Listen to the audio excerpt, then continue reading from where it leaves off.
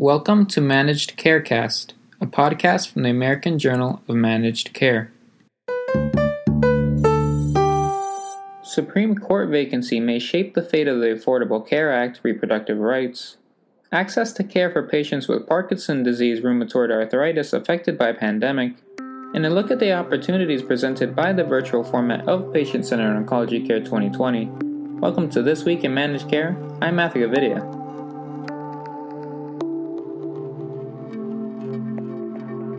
This past week, the passing of Supreme Court Justice Ruth Bader Ginsburg threw an already contentious election season into greater limbo, as her death and potential replacement could result in substantial changes to the future of the Affordable Care Act, or ACA, and women's reproductive rights.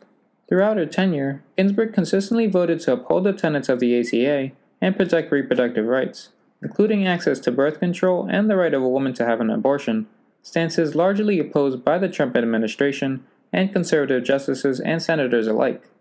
In 2017, President Donald Trump eliminated the individual mandate, the heart of the ACA that requires everyone to have health coverage, with the Fifth Circuit of the United States Courts of Appeals also ruling the mandate unconstitutional in 2019. Arguments on the case are scheduled for the week after the 2020 November election. Without Justice Ginsburg on the bench, the case may end up in a 4-4 tie, meaning the lower court ruling would stand. In addition to the possibility of women losing birth control coverage should the ACA be repealed, a vacancy on the Supreme Court creates an opportunity for the erosion or complete reversal of other landmark cases instrumental in ensuring female reproductive rights. As the week drew to a close, the Trump administration planned to have the president sign 2 executive orders about pre-existing conditions and surprise medical billing at a campaign event in North Carolina, but it is unclear if the orders will have any impact or carry any authority. One declares that it is U.S. policy to protect people with pre-existing conditions no matter what happens to the ACA, and the other directs HHS Secretary Alex Azar to work with Congress to get legislation about surprise medical billing passed by January 1, 2021, or else he can investigate other options. For more, visit ajmc.com. In a recent global study published in the journal Movement Disorders, health professionals reported difficulty in patients gaining access to Parkinson's disease medications amid the COVID-19 pandemic, particularly in low-income countries. Worldwide, COVID-19 has caused many government bodies to implement drastic measures to curb viral spread and limit human movement both within and between countries. Although Parkinson's disease is not a comorbidity associated with adverse events due to COVID-19, researchers of the study note that these restrictions and potential lack of resources may have negatively affected patients with the disease.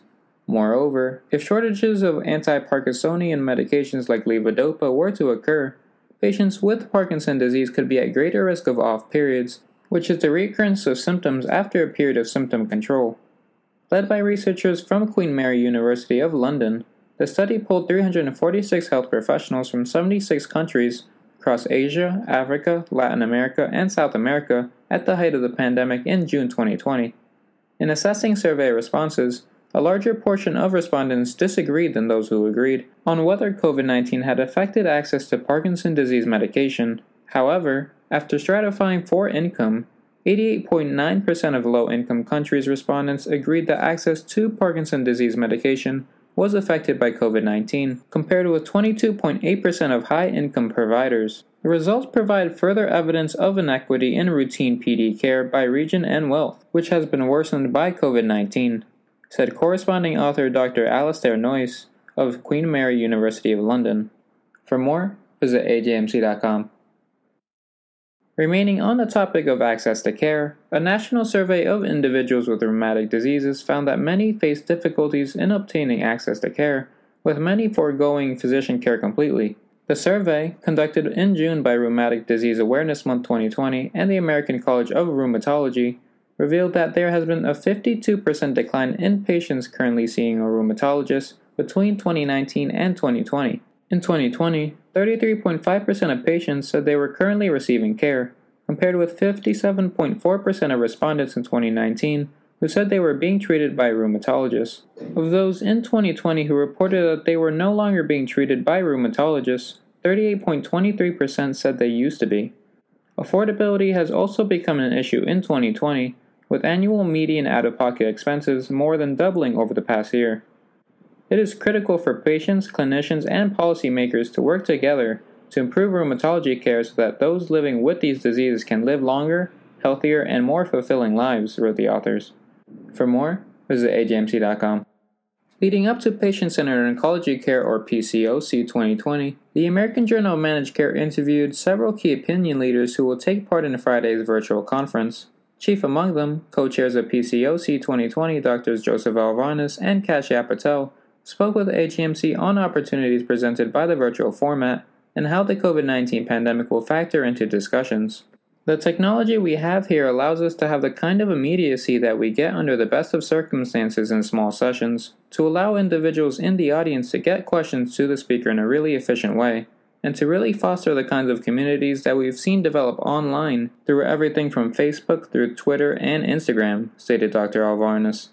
Dr. Patel, who spoke on a wide array of issues regarding the pandemic's effect on cancer care delivery, noted that for this year's PCOC 2020, the first thing I want to hear from my fellow colleagues on the panel is how they are navigating their own operations, how they are trying to minimize the risk of exposure, and how they're incorporating telehealth to minimize inpatient visits for patients coming and getting exposed to another patient. For all the pre-conference videos and coverage of the meeting, visit ajmc.com.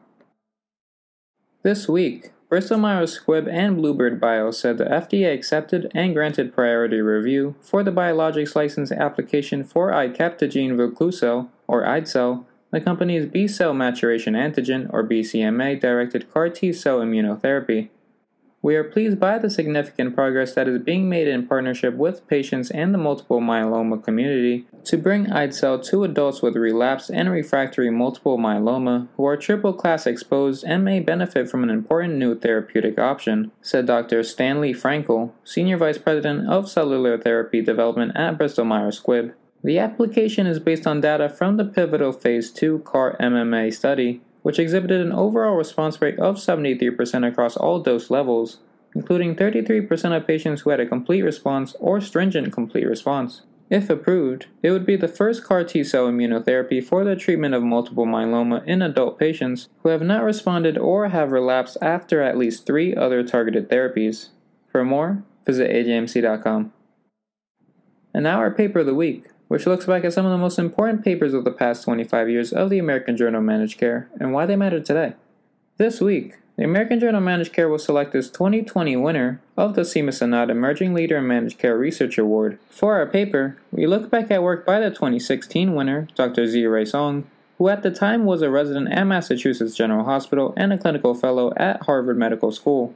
Dr. Song later published a paper in our March 2018 issue with Drs. Emil Navanthi, Ezekiel Emanuel, and Kevin Volk, incorporating value into physician payment and patient cost sharing, which presented the idea of an appropriateness modifier.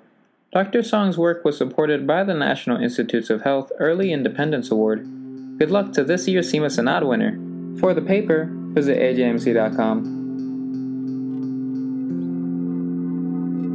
For all of us at AJMC, I'm Matthew Gavidia. Thanks for joining us. To learn more, visit ajmc.com or see the show notes. To get in touch with us, email info@ajmc.com or follow us on Twitter at ajmc_journal. If you like the podcast, don't forget to subscribe and rate us.